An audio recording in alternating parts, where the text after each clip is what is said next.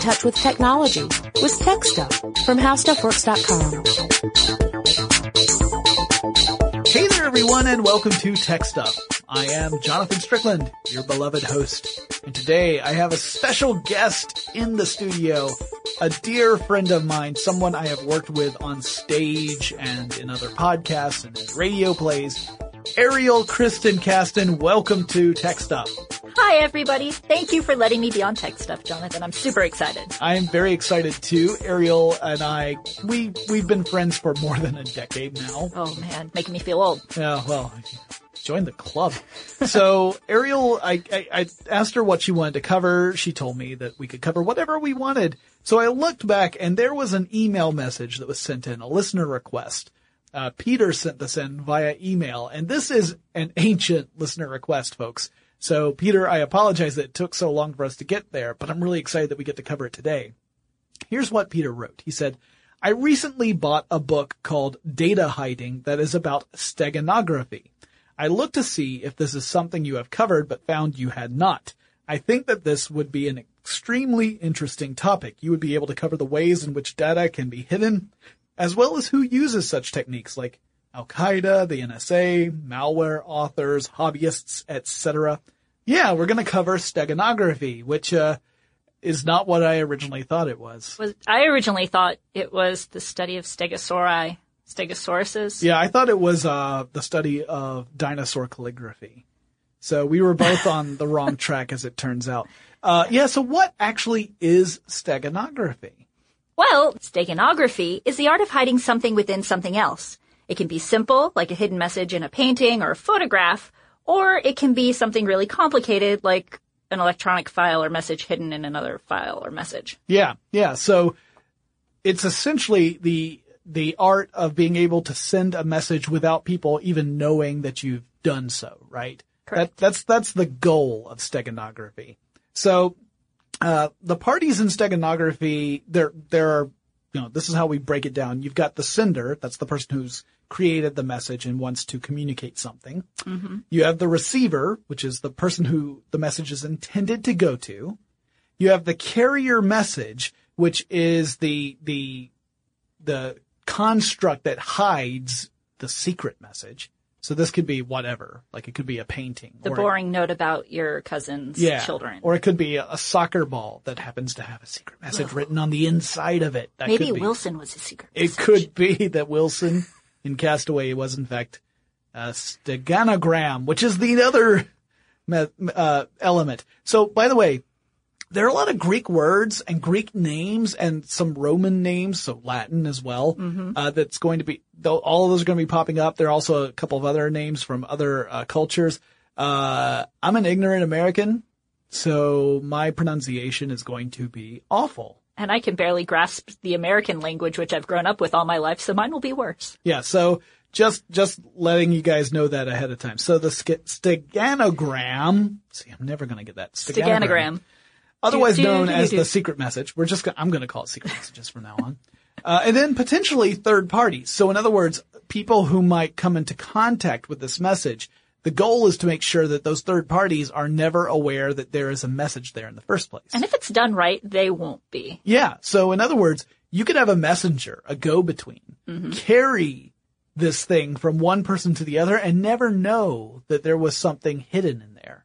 Although sometimes it's good if they're a confidant because you need to get a message to the person who needs to decipher it on how to decipher it. Right. If the person who receives the message isn't aware of the method to find it, it doesn't do them a lot of good. So if you have been able to collude with your receiver, like if I'm sending a message to Ariel and Ariel and I have decided ahead of time, hey, if I ever need to send you a message, this is how I'm going to do it, and this is how you're going to see what the message is, then we're okay. But if it's a situation where Ariel and I have been separated for a long time and I need to send her a message and I need it to be secret, I've got to figure out a way to give her instructions as to how to retrieve that message.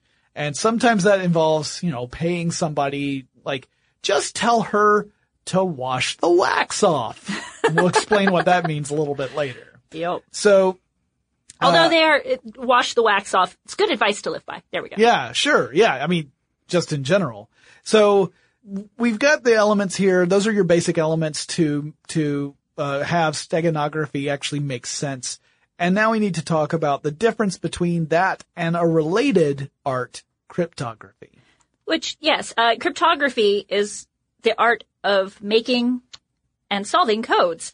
But anybody can see that it's a code. Right. So if I send a coded message to Ariel, it may be that any third party can't see what the message is, but they know I'm trying to communicate to her. Yeah, because why else would he send me a piece of paper that says Yeah, unless I've just fallen asleep at my keyboard, then clearly I'm trying to say something. So, and then I'm just wasting my time trying to decipher it. Right. So cryptography keys in people that something's going on. It lets people know there's some sort of communication.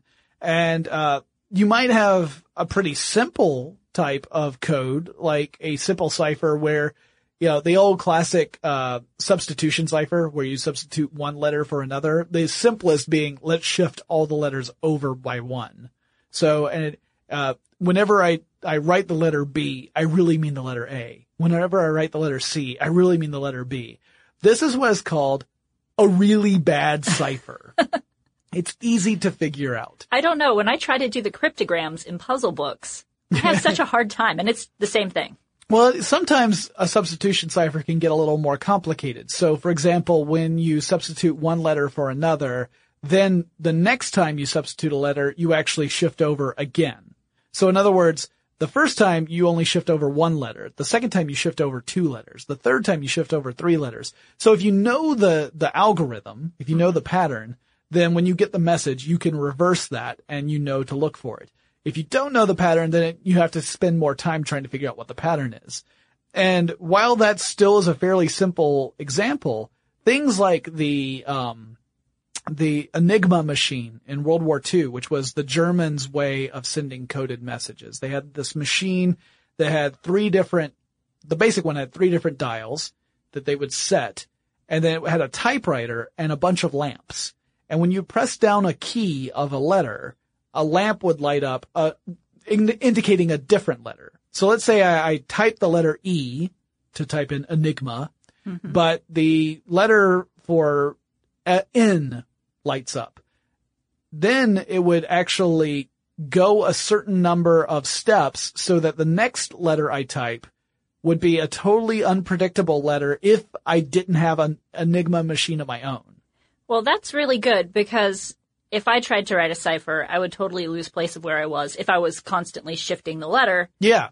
And my message would be nonsensical, both decrypted and encrypted. Yeah, exactly. That is the reason why the Germans were using a machine. So that way it could be predictable, but only if both parties had the same style of Enigma machine and they both knew what the initial settings were. Mm-hmm. So part of the communication would include a key saying, this is what you need to set it to.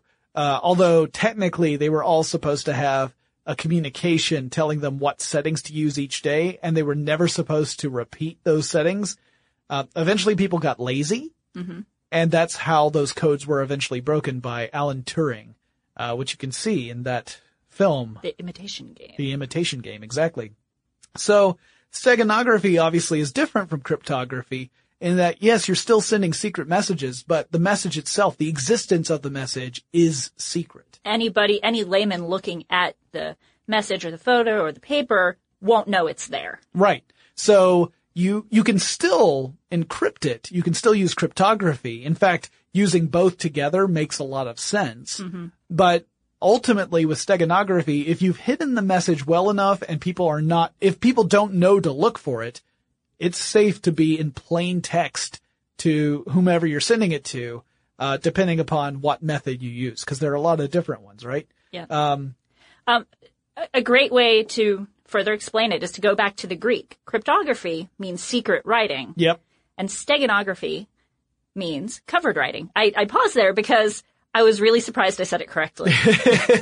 Well, every time I say it correctly, I will also be surprised. So that gets down to the heart of it, right? And the combination of the two allows you to have more secure communication.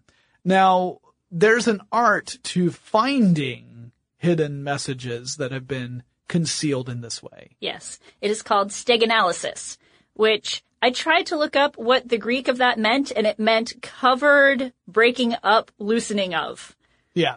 So it's all very repetitive. It just means you're uncovering the secret message. Right. So depending upon the type of steganogram that has been sent, you would use a different method to find the meaning. So when we're talking about the modern version of steganography, we're really talking about ones and zeros, digital information. So steganalysis is largely concerned with that because that's the main way messages are sent these days, is through a digital file of some sort that to an outside view looks like a normal file. There's nothing that seems remarkable about it. But if you were to analyze the actual digital information of that file, you would start to see patterns that would indicate something hinky is going on. Yes. And in steganalysis, there are 2 steps to deciphering. And the first is detecting it, which if it is like a handwritten message or something like that, and it's fairly obvious, you can do it without any special software. But where it does happen so much in the digital age, there are disk analysis programs that will just look at it for you. Yeah. You actually run your suspected secret message. So it could be very simple. Like a lot of examples I see are photographs that have been uploaded to public forums. And the idea being that, well, when it's in the public eye, no one's paying attention to it because it's just something that we see all the time. Like if you were to post a picture to Facebook, a lot of people do. Then because that's so common, it doesn't tend to raise suspicion. So first of all, someone has to know that there's something to look for, right? They have to first be suspicious that there's some form of communication going on. Then they have to start figuring out, all right, how is this communication happening? And then they would have to start targeting the various means of that. And one of those might be photographs. And they'd say, all right, let's take this image that was uploaded to whatever site and let's run it through one of these disk analysis programs and see if that comes up with anything that perhaps there's some indication that something's out of place. And it might be something that you looking at would notice if you knew what to look for. Yeah, that's called perceptible noise. So sometimes if audio-visual files are slightly off, there might be perceptible noise in there. Yeah. So that would just be an indicator, right? Yeah. Something saying something's not right. Now, that can happen naturally. You know, like that can just be a problem with the file and not be an indication that there's anything super secret going on. Or it could be an indication that, in fact, some of the bits in that file have been altered in order to send a secret message. Yeah, and in the best case of steganography, you wouldn't have weird noises or distorted pixels for people to see. Yeah, it would just be so subtle that you would never pick up on it. Yep. And that's the reason why you need these disk analysis programs. So they can look for things that are below the perceptive level of human beings. So again, we often see the two working together. It makes a lot of sense. So let's talk a little bit about the history of steganography because there are some gloriously awful and bloody stories. Oh, it gave me the heebie-jeebies just reading about them. Yeah, so first we gotta go to ancient Greece, which makes sense. We're talking, we're using Greek words, so it makes sense that a lot of the early cases involve Greek stories. And we're gonna be talking a lot about, Herodotus, who... Say that 5 times fast. Yeah, I can only do it because I listened to the pronunciation and I wrote down a phonetic translation in our notes. That is not a joke. Herodotus was a Greek historian, in the 5th century BCE. And wrote a lot about Greek history and the history of the surrounding areas of Greece. And in fact, his writings were called the Histories. Yeah, and or at least some of them. We have to take some of this with a grain of salt because legend got mixed up with history quite a bit. So, certainly. In fact, there are some modern accountings that suggest that some of the familial connections he makes in his stories were not necessarily accurate. So. One of the big ones, in fact, the first one I have to talk about is one of those where the story talks about a general named Harpagus who sent a steganogram to Cyrus. It was a king who was going to become the king of kings of Persia. So the Persia, not the Prince of Persia. Not the Prince of Persia. No, that's a video game, Oh. which is fun, Yeah. but not something we actually need to reference here. Or as bloody as the story. Yeah, the story is far bloodier, in fact, which is odd to think of, depending on which version of Prince of Persia you played and how badly you played it. But Cyrus was going to be the king of kings of Persia. So Persia was divided up into several kingdoms, and then you had an over-king who saw over everybody. Kind of like King Arthur in English lore. That makes sense. So Cyrus was the grandson, according to Herodotus, to another king of kings, Astyages. And so Harpagus actually worked for Astyages. So Astyages is this king of kings, and he has a dream. Ooh. And in his dream, his daughter gives birth to a son, and that son grows up to depose Astyages. So first he ends up marrying his daughter off to a kind of milquetoast kind of guy, someone that he thinks is, oh, well, this guy's harmless. Mm-hmm. So any child they have is not going to be a threat to me. And they have a son named Cyrus, according to Herodotus. Again, other modern accounts suggest that Cyrus and Astyages were not grandfather and grandson. Yeah, they might have been related, but not like grandfather and grandson. Okay. Particularly since Cyrus ended up marrying, a daughter of Herodotus, which would have meant he would have married his own aunt, which was not common in those times. Fair enough. So, I mean, possible, but not common. So anyway, in the story, Cyrus is the grandson, and Astyages decides Harpagus needs to go out and kill Cyrus. Okay?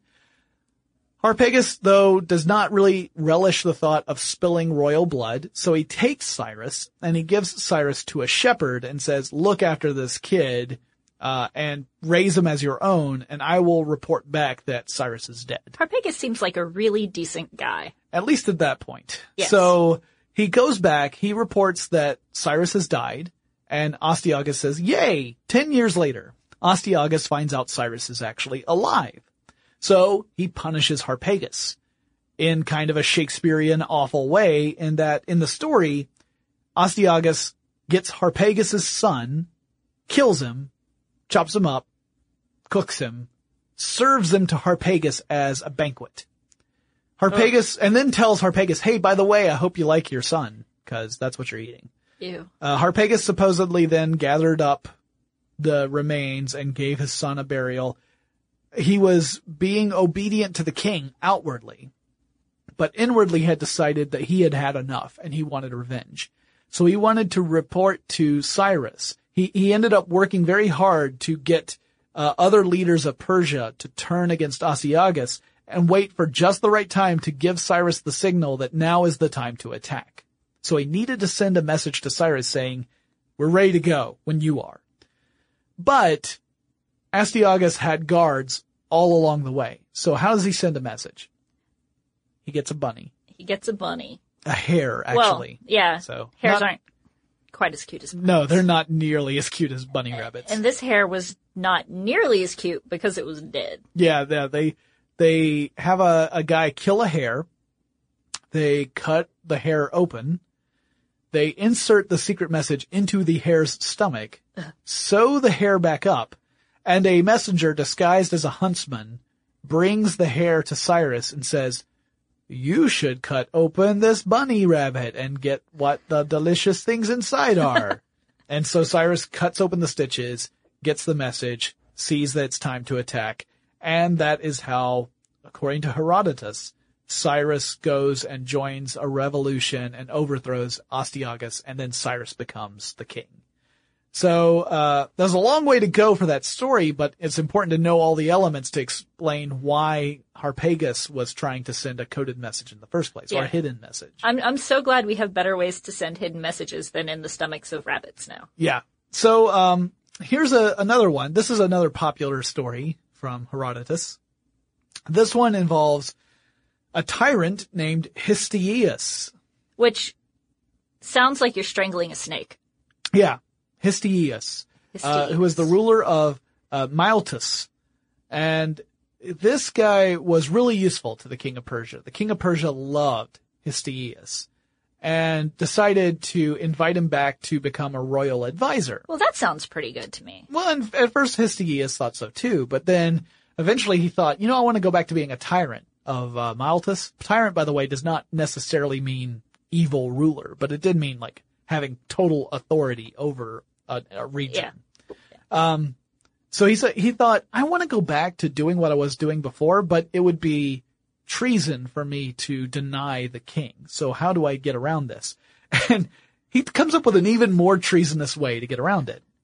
He decides that the best way to get back to doing what he was doing before would be to stage a revolution back home, and then tell the king, hey, I need to go back there and squash this revolution before it gets out of hand. Because telling the king no is so much less worse than lying to the king. Right. And telling him no. So he decides he needs to send this instruction to his nephew, who was in charge of Miletus, Aristagoras. And so how does he send the message? Well, he gets a slave, which the Greeks had back then, and he shaves the slave's head, tattoos the message on the slave's scalp, then allows the slave's hair to grow back, then sends the slave to Aristagoras with the instruction to tell Aristagoras, hey, you need to shave me and read my head. So that's exactly what happens. Aristagoras reads the message, starts a revolution against the Persians. Then Histiaeus tells the king, hey, this is going to be a problem, so just send me back and I will go and squish this right away, and we'll solve this before it turns into a big problem. And of course the king goes, you're a loyal advisor, sure. Yeah. So Histiaeus heads on his way back. However, there were some folks who were a little suspicious of Histiaeus and his convenient revolution. And so eventually Histiaeus goes on the run because people are actually after him, thinking that, he's committed treason. Which he has. Yeah, he has done that thing. And so he ends up getting exiled eventually to an island. He becomes a pirate for a while. And then he's eventually captured by one of the king of Persia's subjects, who knows that if he sends Histiaeus back to the king will pardon him. So he just goes ahead and executes Histiaeus right then and there, sends the head of Histiaeus to the king saying, hey, I caught him. I killed him for you. And the king actually supposedly gave the head of Histiaeus an honorable burial because he never suspected anything was up. He didn't believe Histiaeus could have committed any kind of treason against him. So, dumb, I guess. Or nice. Or nice. Not a lot of nice stories in ancient Greece. And then you've got another one, another Herodotus story. Another Herodotus story. I was about to mention it, and then I realized that I couldn't actually say his name. There was an exiled Greek named Demaratus, and he needed to warn the king of Sparta, Leonidas, that King Xerxes I was going to attack them. So he took writing tablets, which were wood tablets covered in wax. Yeah, and you would scratch a message into the wax. Yep. And instead he took off all the wax and scratched the message into the wood and then recovered the tablets in wax so that they looked like they were blank tablets, and he sent those to the king to warn him. But proposedly, no one knew why they were getting these blank tablets. They didn't necessarily know there was a message. Why are we getting we got plenty of tablets, and no one writes anything of use here in Sparta anyway. Yeah. Supposedly, the Queen Gorgo, figured out what it was, said, you need to take the wax off. I bet there's a message under there, and there were. But it didn't help them because the Spartans were brutally defeated. And if this story sounds familiar to you, it's because it is the story 300, the comic movie story. That's the tale, the 300 Spartans who tried to hold a pass and managed to delay Xerxes so that the invasion of Greece ultimately would fail, but the Spartans were completely wiped out, or at least the 300 were completely wiped out as a result. Moving forward to Roman times, Tacitus invented a way to use a predecessor of dice to hide messages. So these dice-like things, which I can't remember the name now. It's like astrologali or something like that, but I know I've totally mangled that, so I apologize. But they had little holes drilled in them, and you could string them together. And in this case, Tacitus was using them to string them together in specific orders to relay different types of messages. But if anyone were stopped with them, they just looked like it was a toy. It didn't look like it was anything of significance. Although they might play with it and mess up the message. If you were to break the thread so that they were no longer threaded together in the proper way, then the message would be lost. This, by the way, would end up having a specific name, a semagram, because it is being used as a non-text-based message. So you don't translate it into text so much as you say this series of symbols means this particular thing. You also have a guy named Johannes Trithemius in the Middle Ages, in the 16th century actually, who wrote a book titled Steganography. Yes, which was a stenogram in and of itself.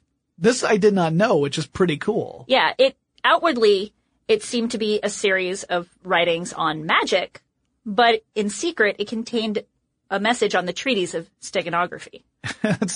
Now that's really cool that you're like, okay, you gotta be smart enough to know that this is a book about secret messages because it itself is a secret message. Yeah. Really interesting. And then we can skip ahead. I mean, obviously these have been used repeatedly in multiple ways. There's another great example that during World War I, the German embassy in the United States sent a message to Berlin that used what's called a null cipher.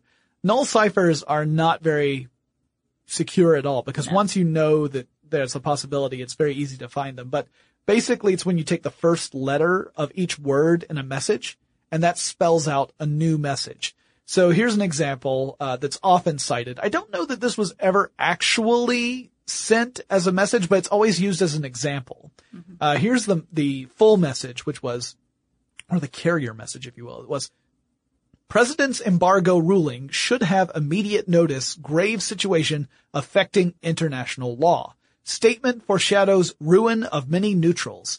Yellow journals unifying national excitement immensely. See, they really had me until the yellow journals. Like, I was following that message. I knew what they were trying to send. Well, they could have been talking about yellow journalism, but that's a different thing anyway. You wouldn't know why a German embassy would write about it. But at any rate, the secret message, if you take those first letters, says, Pershing sails from NY, New York, June 1st, or June I. Uppercase I. Yes. So Pershing was the U.S. general who led the American expeditionary forces in World War I. So this would be a message from the German embassy to Germany saying, hey, this American general is sailing out of New York on this date. Expect him to be in the European theater within several weeks. That kind of thing. And now we'll talk about some of the types of steganography. Because there's a whole bunch of types of steganography. Because really any way that you can hide a message inside something is technically steganography. Mm-hmm. So these are just some examples, really. It's not an exhaustive list because that would be impossible. Yeah. For instance, there's the old Greek ways we talked about in history of hiding something inside or under something. Great example is in the Second World War, the British Secret Service hid escape kit pieces in Monopoly games and sent them to the prisoners of war in Germany along with Red Cross supplies. Yeah, so you would get these deliveries if you're a prisoner of war, and the Germans would say, all right, well, this is just humanitarian aid or whatever, and as long as it keeps the prisoners mollified, then we'll go ahead and give them to them, not realizing that they were supplying the prisoners with the very tools the prisoners might be able to use to break free, which is pretty interesting. And boy, when the prisoners break free, did they have egg on their face. Yeah. So the semograms I talked about earlier, the dice that are threaded together, that's just one example. That could be in lots of different versions, like iconography or signs or photographs, or even like the placement of items on a desk. So let's say I could have a webcam set up on my desk, for example, so that people who log into the web could see me, theoretically just working at work, like that's all I'm doing. But maybe depending upon where my coffee cup is, or depending upon where a certain stack of papers happen to be, that might be an actual message itself. So Ariel looking at the webcam might say, oh, well, Jonathan's gonna go to Manuel's Tavern today because I see where the combination of stuff is. I don't know why I would secretly be telling you that. Because all of your fans trying to follow you. Yeah, that's it. I'm surrounded by the thronging fans and Manuel's Tavern is such a low profile place, right? That's, by the way, if you're not from Atlanta or never been here, Manuel's Tavern's a very popular spot for, artists and playwrights and, political fans and sports fans. Political figures. Yeah. President Obama came here recently. Yeah. And it's just, it's kind of like I think of it like Cheers. Yeah. It's really like Cheers, with chickens on the roof. Yeah. Yeah. There are chickens on the roof. That's not a joke. No, it's actually true. They use their eggs for breakfast. They do. Another example would be the Cardon Grill. That sounds like a good restaurant. It does, doesn't it? It's a classic example. It was first proposed in the 15th century. So here's how it works. You've probably seen this. So you take a sheet of clean paper, or in the case of the Middle Ages, parchment, and you set that down. You take a second sheet and you cut little holes in that sheet in strategic places. You lay the second sheet on top of the first sheet. And then you write in your secret message in those holes, using the holes as kind of like almost like a stencil. Mm-hmm. And so it's only bits and pieces. Sometimes it might be a word. Sometimes it might just be a single letter, but you do that throughout using the holes as your guide to write the secret message. Then you take your stencil off and you write in you fill in the rest of the space with a boring message that means, very little in the grand scheme of things. So, only someone who would have a comparable stencil. So something that they have a sheet of paper that has the same general holes cut out of it. They could lay that on top of the full message and read the secret message that's underneath.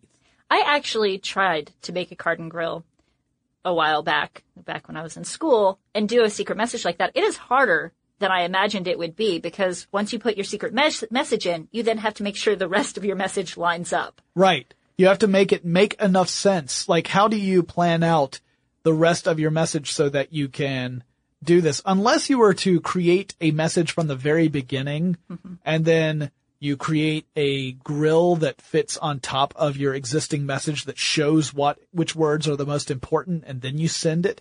But then you've got to figure out, well, how do I get the grill? How do I get the stencil to the person I need to send it to? Because if I send both, then clearly the jig is up, Yeah. So it is a little tricky. I love this next one you've got. Yeah, this next one, I had to double check it because I didn't think it was possibly real. But, people would knit Morse code into garments and then send those garments on the couriers for people to decipher. And you'd think it was just like a knit line of... Yeah, just a pattern. Yeah. On clothing.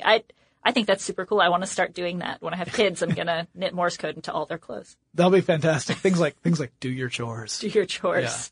Yeah. If this child is found, please send them to. Well, that's a very, I like that you expect spies to come across your children, because I can't think of anyone else who typically uses Morse code on a frequent basis.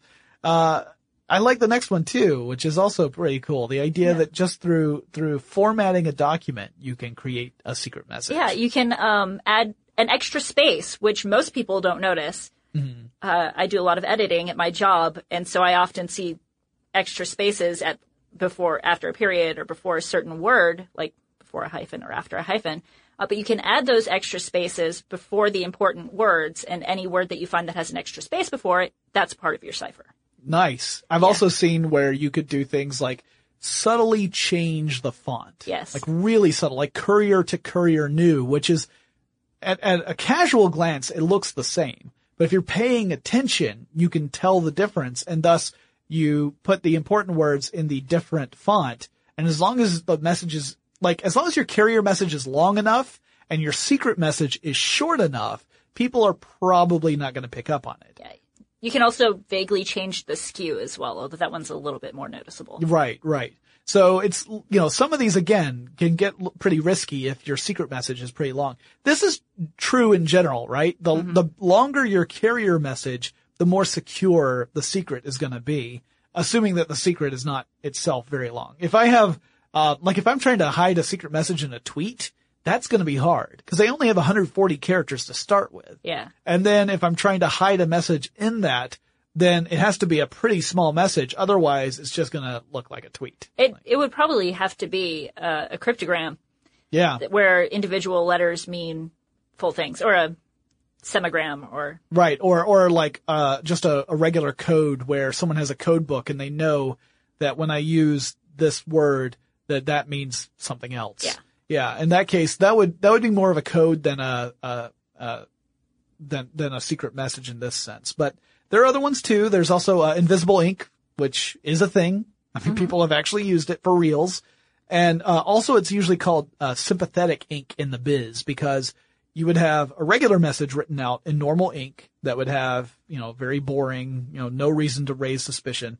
You would write the actual secret message in invisible ink kind of between the lines. And then the person who receives it would have to treat it however they need to treat it, usually like adding a little heat or maybe adding a certain chemical to bring out the invisible ink so that you can make it legible. And then you would be able to read the secret stuff. And another way to hide messages would be through photography.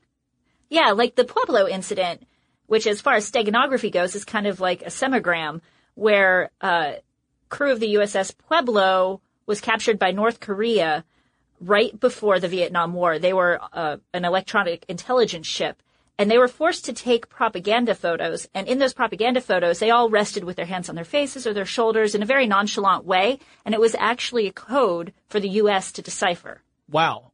That's pretty incredible. It really is. So similar to what I was describing with the webcam, the idea of just having this foresight that, clearly you thought ahead so that the person who sees it knows what the meaning is behind whatever whatever the image is. Yes, and there are more complicated versions of that. For instance, you can systematically change pixel colors to correspond with letters in the alphabet, and then only change like the first pixel every square centimeter or millimeter in the photo, or every so many lines, and people can get the message that way. That's definitely really very subtle, especially, if you're using things like black and white photos where you can change those things and they're not called out as much. Yeah. Because you could make it like a square that was going to be very dark, a much lighter gray. And if you know what to look for, then you could see the pattern. But otherwise you might just think, oh, this is just poor developing or whatever. It's a graininess of the photo. You could use an existing piece of text, like a newspaper. This was used during the Cold War all the time, where you would use like a pen to put tiny holes above important letters. And then so you would grab the newspaper, hold it up so you could see where the holes were. And that would give you the letters to spell out, or sometimes a full word to spell out whatever the secret message was. Or you might use a dot with invisible ink if you wanted to make sure people could pick up the newspaper and hold it up and not see light coming through at strategic locations. Yeah. But then of course you would have to treat the newspaper to whatever it was that, would bring the invisible ink out. Dots are really important in steganography. Like, they're used in many different ways. Yeah. I actually got to see examples of this because I went to the Spy Museum, which is in Washington, D.C., and they had examples of microdots. And microdots are, kind of think of it like microfilm. It's tiny little bits of film that look like a period. That's how small they are. And unless you were to hold it up and see that it was in fact film and not just a solid blob of ink, you would never have suspected of being anything other than a punctuation mark. And it can hold an incredible amount of information because, there are ways to enlarge photos. We're talking about the old film style, right? Mm-hmm. You can do it digitally too, but we're talking old school. So there are ways where you could take a photo and then blow it up and blow it up and blow it up so that you get like a poster size or larger. Yeah. Well, there are also ways where you could shrink it down and shrink it down and shrink it down. And I was reading one way that got so technical that I gave up on the chance of trying to even describe it. But ultimately they said it was 210 times smaller than the original photograph. Wow. And so you could take a picture of, say, a document, top secret document, and then you shrink it down to this size so it looks like it's a period. You just cut out a little piece of the paper, you insert this in, and to casual glance, it seems like it's just a regular sheet of paper with punctuation. Yeah. But when you are in the right hands, which might be the wrong hands depending on what side you're on, then you can find out what is actually there. This was a process that was created by a man named Emanuel Goldberg, and used it for spying, and very popular, particularly among Soviet Union spies at the time. I would imagine nowadays if you used microdots in a digital format, it would be a lot harder to detect. Yeah. Because you couldn't hold up the paper and see that something was amiss. Yeah. It was, the game has changed significantly. Mm-hmm. And, by this time, obviously, we're talking about something a lot more subtle than a dead rabbit. Yeah. And thank goodness. But sometimes we can have things that are just as irritating as maybe a dead rabbit would be. Such as spam mimicry, disguising messages that you want to send as spam emails or nonsensical musings or whatnot. You do this by messing up the placement of the punctuation or the type of the fonts or the grammar of the message as a means to communicating the secret. Yeah, I love this. I actually saw an example of this where someone used grammar as the key indicator. And so you would read the message, and whenever you found a grammatical error, that was actually an indicator that this is where you need to pay attention. It was kind of interesting. Well, you would think it would be easy to decipher, but with as much spam email as everybody gets nowadays, you don't even think to look. Well, right. Yeah. You just, especially if you were to broadcast this so that it's not something that just one person gets, because again, we're all used to getting that spam. Most of us would never even look twice at it. We would just see, oh, it's a spam message and delete it. So you could actually have security by sending it to lots of people, because then it looks like it's quote unquote legitimate spam. That seems like a weird thing to say, but that's where it is. Yeah. Now we're getting into the more modern versions where this is where we need things like a disk analysis software in order to discover it. So digital files, let's talk about these in general. And this can refer to pretty much any kind of digital file, like audio, video, images, any of that sort of stuff. So we all know digital files are made up ultimately of strings of ones and zeros. Binary code. Yeah. So here's the thing. Some of those bits are more important than others. Not all bits are equal. Some of those bits are not so important. So if you were to pick the least significant bits, or LSBs, you could do something called the least significant bit insertion, which is where you alter a bit. And by altering a series of bits, you can create a message. Now, it takes several bits to make just one character in the alphabet. So you have to be very succinct with your messages, because the more of these you mess up, the more likely that it will be detectable by somebody who's paying really close attention. Yeah. Either close attention to your activities or close attention to the file. So if you do it well and you're very careful with it, most people are never going to notice. And this is what we talk about when someone posts an image to a public forum and there's a hidden message in those bits. You would never, ever know to look. Yeah. And generally speaking, you want to go, if you're making one of these, you want to go with a lossless format as opposed to lossy compressed versions, because technically you would normally create this message in the lossless style and put it in there and then allow it to be compressed. So if it's a lossless format that then is compressed, you don't lose any information that way. These compression algorithms are very good at keeping the original information intact. So that way you know your message is not going to get altered. Lossy formats, the way lossy formats work is they look for information that doesn't seem important and then they drop it. And that's one of the ways they compress the file size. So if you put a secret message in a file that's then going to be compressed in this way, your secret message could be part of the stuff that gets dropped or altered, and then you can't communicate. So if you do want to post a picture with a secret message on Facebook, you should use a GIF instead of a JPEG. Right. Unless you insist on pronouncing it GIF, in which case I don't even want to talk to you. Did I say GIF? No, you said GIF. Oh, thank goodness. See, that's the way I pronounce it too. I don't, cause if you put a T at the end of that, it's a gift. Yes. And G stands for graphic. That's a G sound, not a J. Oh, don't get me started. But that's, again, not the only type of digital information that could be altered, right? Yeah. I mean, you can also alter the audio files. I think we talked about this already by but I mean, not just bits. digital audio, like not just MP3, but even VoIP calls. So voice over internet protocol calls. Yeah, you could. And there's also watermarking. Yes, there is digital watermarking, which is used to protect intellectual property, and by embedding information like the creator and the copyright and etc. into the file. And that way, if people try to claim it as their own, they can say, nope, here's my watermark. See, it's got all my little information in there. Sure. They also use digital watermarking in a method called fingerprinting, where they put a different, unique watermark on each copy of the document or information they send out. And that way, if someone tries to copy it or send it out themselves to people who shouldn't get it, they can say, oh, all of these have that unique watermark. So we know who sent it. Bobby's in trouble because this is the version that we sent to Bobby, and everyone else got a different digital watermark. So we narrowed it down. We know who is at fault, or we know who was compromised. Their security might have been compromised. Yes. That's really cool. Then we've got subliminal channels, which is not probably what you think it is. It isn't like messages secretly in movies. Or playing my music backwards. Yeah, it's nothing like that. No, it's not like John is dead, miss him. It's none of that.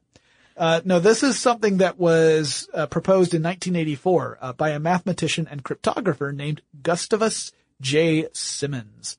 And Simmons proposed something called the prisoner's problem. And it's a thought experiment. This is the way the thought experiment works. Okay, I'm ready. You've got two accomplices who are captured during while they're trying to commit a crime. Bob and Jen. Okay. Bob and Jen are caught. Usually it's Bob and Alice, actually. So we got half of them already, but Bob and Jen are caught. And they're put into the same jail, but Bob is put in one cell. Jen is put on a cell on the opposite end of the jail. So there's no way for them to communicate directly. Mm-hmm. The warden is told, hey, these two want to be able to talk. How do we do that? And the warden says, all right, here's the deal. You will be allowed to communicate to each other, but I get to see everything you send to one another. So that way, if there's any messages about trying to break out of jail, I'm going to get it immediately and you're going to be stopped. That's a nice warden, because I'd just be like, you guys can't talk to each other. Deal with it. Well, it gets nicer, actually, because Bob and Jen say, all right, but we want to make sure that our messages are genuinely coming from the other person. And in other words, we want to make sure that you, Mr. Warden, aren't going in and messing up our messages. So we want to be able to authenticate that our messages come from each other. So we want to be able to come up with a way to say, it's essentially a signature, to say, yes, this actually came from Bob, or yes, this actually came from Jen. And the warden says, well, all right, if you agree to my terms, I agree to your terms, we can all do this. What Simmons said was, if you're willing to give up a little of that authentication security, you could take some of the authentication message. Let's say that it's 1/5 as long as your actual message, which still would be really long for authentication, but let's say so. Let's say that then you change some of that authentication, which normally would look like it's random, like it's supposed to look random. So that way, it's not, if it's predetermined in a way that everyone knows about, like if everyone knows the key and the algorithm, then there's no authentication there. But instead of it actually being random, it just looks random. And you've actually changed some of the authentication message so that that's where the secret message is. It's not within the body of the actual message. It's in the authentication. Now that was just a thought experiment, but turned out that that's actually the way a lot of this is, a lot of steganography happens today too, is that it ends up being in that authentication, kind of like the digital watermark, rather than in the message itself. And that is another example of how steganography and cryptography work together. Yeah, because authentication is all about cryptography. Yeah. So it's manipulating the two. So let's talk about people who actually use this stuff. Sure. Not a big surprise. Spies. Yeah. That's a big one. In fact, again, at the Spy Museum, I saw example after example of this kind of stuff. If you've never been to the Spy Museum, by the way, if you ever go to Washington DC, I recommend it. I recommend going early because it's a museum that fills up with kids, and kids are great, despite what I say about them. But they do make it difficult to maneuver through the museum and see everything. It sounds like a lot of the stuff in the Spy Museum might be pretty technical for a kid. Yeah, it can definitely go over a kid's head. There's a lot of reading because there are a lot of descriptions that explain what the various devices and pictures and everything, what they mean. And there's some very interesting videos, but for kids, they'd be really boring. Yeah. So it's one of those things where like the idea of spies is really super sexy and exciting and, James Bond, kids are going to have fun. But ultimately I think you need to be like a teenager or older, maybe not necessarily teenager, but like 11 or 12 to really kind of start thinking, this is kind of cool. Yeah. Younger, I think it gets lost on you. Although they have some cool interactive stuff too. But you don't get to play with like shoe guns or anything. No, you don't get to play with shoe guns, but you do get to assume a secret identity. Ooh. They give you a secret identity and you have to remember certain facts about yourself so that if you're ever stopped and questioned, you can answer with your cover. So if you forget your cover, you're caught. That sounds so awesome. That part's really cool. I want to do that. So here's an example of spies who use steganography. In 2009 and 2010, the FBI arrested 10 covert Russian sleeper agents who had been communicating in multiple ways, including steganography. They'd be posting those photos that I was talking about. Same sort of thing. Mm-hmm. They would post photos to public forums, which in fact included these secret messages that could be picked up if you ran them through analysis. But, if you use that software, you could pick them up, but otherwise you probably wouldn't notice. Yeah. They also used other things like invisible ink, and they would do secret bag swaps, like classic spy stuff, like, we'll meet in the trade station. I will give you bag. You will walk away. Yeah, but they got discovered because of the photos they were posting, right? Well, they that and the fact that, all right, so the photos, you had to run them through a particular piece of software to decode what the message was, to pull out the letters that were hidden inside these photos, right? Because one of the problems with binary code is we humans, we don't read it so well. No. So that's why we need software to be able to pull that stuff and say, all right, here are the bits that are important. Here's what it translates into. So one of the things they needed was security to make sure people couldn't access the software that would decode everything. So they had a password that all of them had to share. It was the same password they would type in to the software to allow them to decrypt something. Mm-hmm. And it was a 27 character long password. So that's pretty secure. That is. Except someone wrote it down. So the FBI gets hold of the written password. By the way, folks, if you write your password down and someone finds it, guess what? You're not being secure. Yeah. I don't care how long your password is. Yeah. Or how many upper and lowercase letters you throw in there. So the FBI found the password. They were able to intercept messages. They were able to round up these 10 sleeper agents, and ultimately they were exchanged in a prisoner swap with Russia. Russia had 4 prisoners, 3 of whom had been accused of high treason, all of whom were Russian citizens. But they had all been colluding in some way or another, or been accused of colluding with the United States or the United Kingdom. So these 4 were swapped out for the 10 that were found in America. And it was all done kind of quietly because there were still, there still are today, tensions between the United States and Russia, and no one wanted to make that worse. Yeah. Man, could you imagine being one of the 10 agents and your worth not even being half a person? Well, and not only that, but those 10 people who went back to Russia, they were not technically put in prison, but they were detained for weeks for debriefing. Yeah. So things did not go well for them. Yeah. Not for all of them anyway. No, especially probably not for the one who wrote down the password. The password, right. So then we have examples in military and government. Now, governments traditionally aren't crazy about steganography software getting out into the wild because they don't want people to be able to use it. Yeah, especially foreign countries. There actually have been laws put in place to keep us from sending strong encryption software overseas. Yeah, there's been a lot of debate in government about whether or not it should be legal to export encryption software. And there's been a lot of argument on either case. And not only that, the government wasn't crazy about having public arguments about this or having arguments on the public record because that would mean people would find out that such a thing even existed. Yeah. And they were worried that even people finding out that such software was possible would create more incidents of people using it. So Which there was it probably has. Probably, yeah. But it was a sort of a catch-22. They were like, well, we need to talk about this, but we can't talk about it because if people know we talked about it, they'll know that it exists. I have a quote from a 1992 meeting about how to handle this that said, A substantial amount of material is not appropriate for a public meeting. That's exactly what I'm talking about. Like, we can't debate this because if it's on the public record, it will cause problems. Now, despite that, ultimately there would be allowances for exporting this encryption software because businesses have to do business. Yeah. And we want our businesses to be secure. Yeah. So then we have terrorists who also have used steganography. There were reports after the 9/11 attacks that Al-Qaeda had been using steganography techniques to communicate. They were actually supposedly using pornography.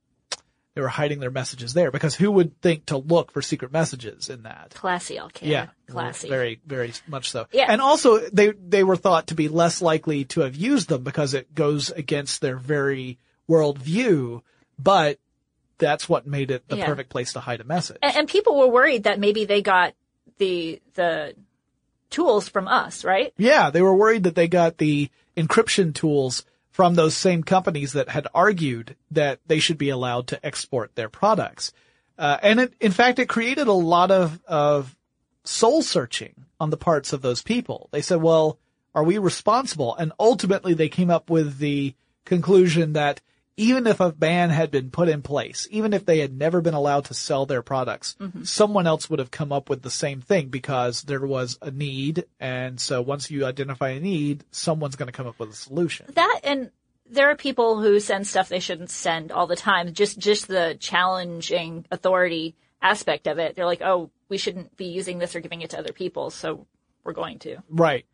Yeah. There's the whole argument of information wants to be free. Yes. And with that, you would say like, well, the harder you try to keep information away from people, the harder people will try to make sure they get that information. But having encryption software go out to foreign places and being developed in other places than the U.S. means that we have drive to create better encryption. Right. And decryption. Yeah. Programs. So it pushes the art forward. And this is something we also see in artificial intelligence, where we see as one part of security gets better, then people find new ways to make that security vulnerable, and then the security gets better. And while individual attacks are terrible, or individual vulnerabilities are terrible, the overall story is that stuff gets better over time. But that's a hard view to take depending upon the particulars. In this case, a very hard one to take. Also, writers and journalists have used steganography, sometimes just to entertain. There's this guy, Brown? Charlie? No, Dan. Oh. Yeah, he wrote a couple of books like Angels and Demons and Da Vinci Code. I almost said Da Vinci's Notebook. That's totally different. No, but really good. Yeah. We're familiar with their work. But it's not the same thing. It's not the same thing. Yeah. They might have messages in their music. Well, I'm sure there are. There are probably some very important messages and things like the Magic Castle in the Sky song and title of the song. But so Dan Brown, of course, very famous for writing these books, and there were lots of examples of steganography. In fact, key plot points revolving around steganography and various kinds of religious iconography and other elements too. I remember in Angels and Demons, I think it was Angels and Demons, where I got irritated by one of them because it was a brand, like as in something you would brand an animal with, heat up an iron. Not like Levi's or... Right. And it spelled out Illuminati. And then you discover that if you turned it 180 degrees, so in other words, if you turned it upside down, it still spelled Illuminati. And then the suggestion was because the way the font was designed. And the way it was put was that only someone with the secret Illuminati knowledge could ever make this thing. And I thought, that's obviously crap because you made it, Dan Brown, in order for this to happen. So I don't know how you could suggest that only one human being or only one group of human beings would be clever enough to do this. That's demonstrably false. But anyway. That's fiction. It was meant to be a good story. Also artists, obviously, very important in steganography, particularly in the old ways where you had to hide a message within something, and sometimes it was just done for entertainment. Sometimes it was done for specific purposes to hide things. I had heard that Da Vinci hid a lot of secret messages in his artwork. Yeah, we hear that from Da Vinci himself sometimes. Ariel and I have both worked for the Georgia Renaissance Festival, and a mutual friend of ours plays a young Da Vinci. He plays them very well. Yeah. So if you ask him about his secret messages, he has hilarious responses for that. But what you're alluding to, of course, there are a lot of theories, I should say hypotheses, about secret messages hidden in things like The Last Supper. Yes. Which is one of the most famous paintings Da Vinci ever produced. And of course, the Da Vinci Code ended up talking a lot about that, obviously.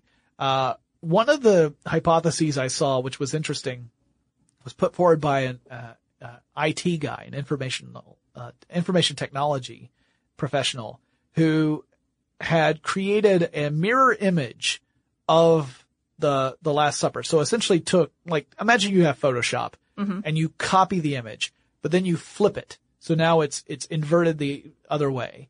And then you make it translucent, and then you lay it back down on top of the original image. So now you've got this doubled image on top of one another. And then said, look at all the interesting things that pop up when you do this. There were figures on either side that were said to look like Knights Templar.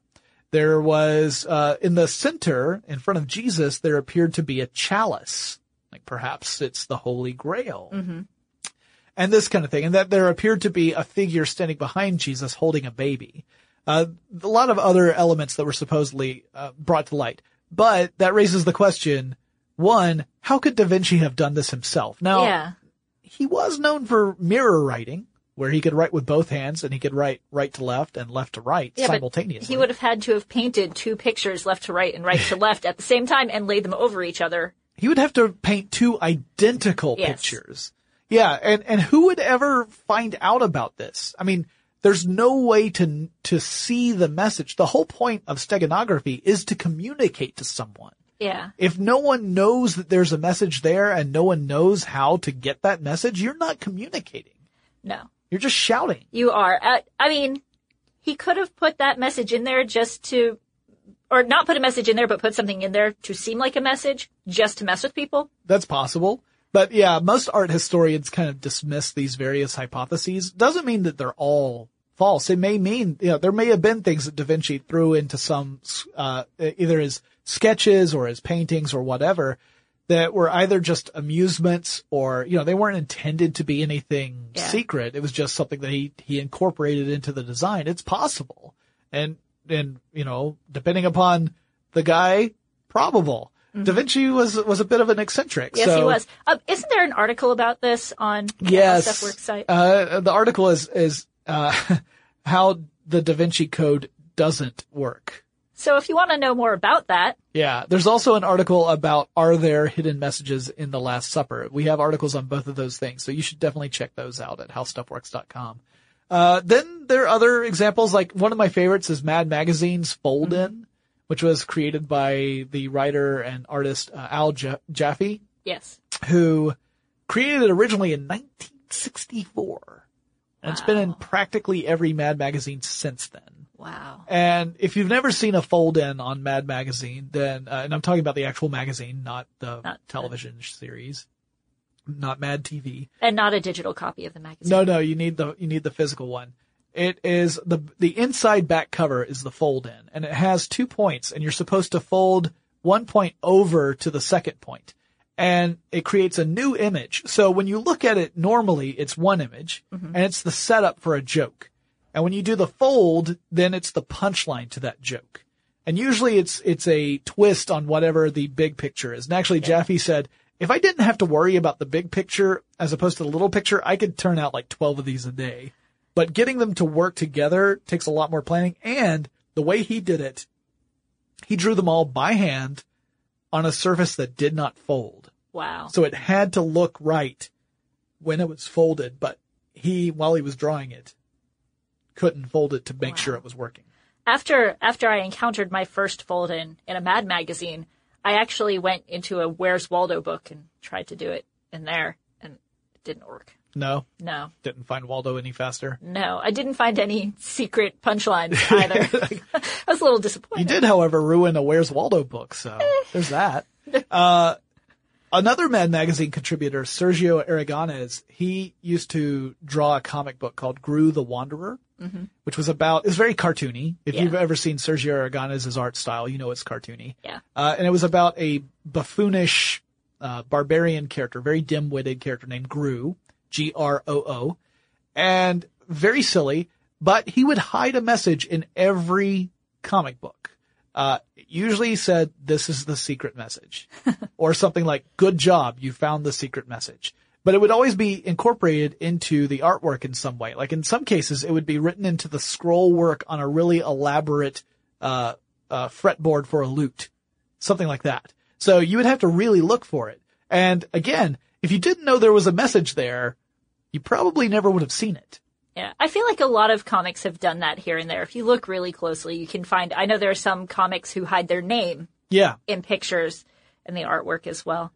But there are other people who use them too. Yeah, like system administrators, just to make encryption extra secure, like we've talked about before with authentication codes. And then like people who just want to protect their intellectual property. You can even do it for your own personal journal. If you write in a diary and you don't want anybody to read it, you can read what you really want to say. You can hide it in there. Right. So the stuff that you write could be, whatever, but the actual meaning, the things that you truly want to preserve for yourself, you could hide away from prying eyes. Yeah. So, if you're tired of losing that little key to your lockable journal, I know I gave up years ago. I have no idea what's in that book anymore. Probably best left unknown. Probably, my past is a shady one at best. So that kind of wraps up this discussion about steganography, what it is, who uses it, what goes into it. It is a fascinating field. I mean, again, the idea of creating a way to communicate without anyone ever being aware that it was an intentional communication is it's kind of awesome. It really is. And the numerous ways that people have come up with to do steganography it's just mind blowing. I'm not nearly that creative. No, mostly I don't have a lot of secret messages to send to people, so I don't have a whole lot of occasion to think on it. But yeah, it really does show people's ingenuity to come up with new ways to hide things. Well, Ariel, thank you so much for joining me on this episode. Thank you so much for letting me join you, Jonathan. It's been a lot of fun. Yeah, and guys, if you want to hear more of Ariel's stuff, we actually do a podcast together, the Large Nerdron Collider podcast. Yes, it's all about geeky things. Yeah, it's geek culture. It's a lot of movies, comic books, television shows, geek news. Also, Space. we do a video series as well. It's also called the Large Nerdron Collider. It's a little different. Yeah, it's taking two geeky topics that we love and mashing them together into this new, wonderful, horrible creation. Yeah, I think my favorite, I write a lot of the scripts, and I think my favorite that I ever wrote, which is, I know it's kind of a jerk thing to say, but I think my favorite one I ever wrote was one about, Game of Thrones and Firefly. What would happen if you combined the two? Yeah, and the answer is just a lot of death. Yeah. So, spoiler alert. Yeah. Don't get attached to anybody. So that video series is on YouTube. You can check that out as well. And of course, if you want to suggest a topic, perhaps it's one that I can address in years to come. Sorry, Peter, that took so long for me to respond to your email. You can send me a message. That email address is techstuff@howstuffworks.com, or drop me a line on Facebook, Twitter, or Tumblr. The handle at all three of those is techstuff, HSW. And I'll talk to you again really soon. For more on this and thousands of other topics, visit howstuffworks.com.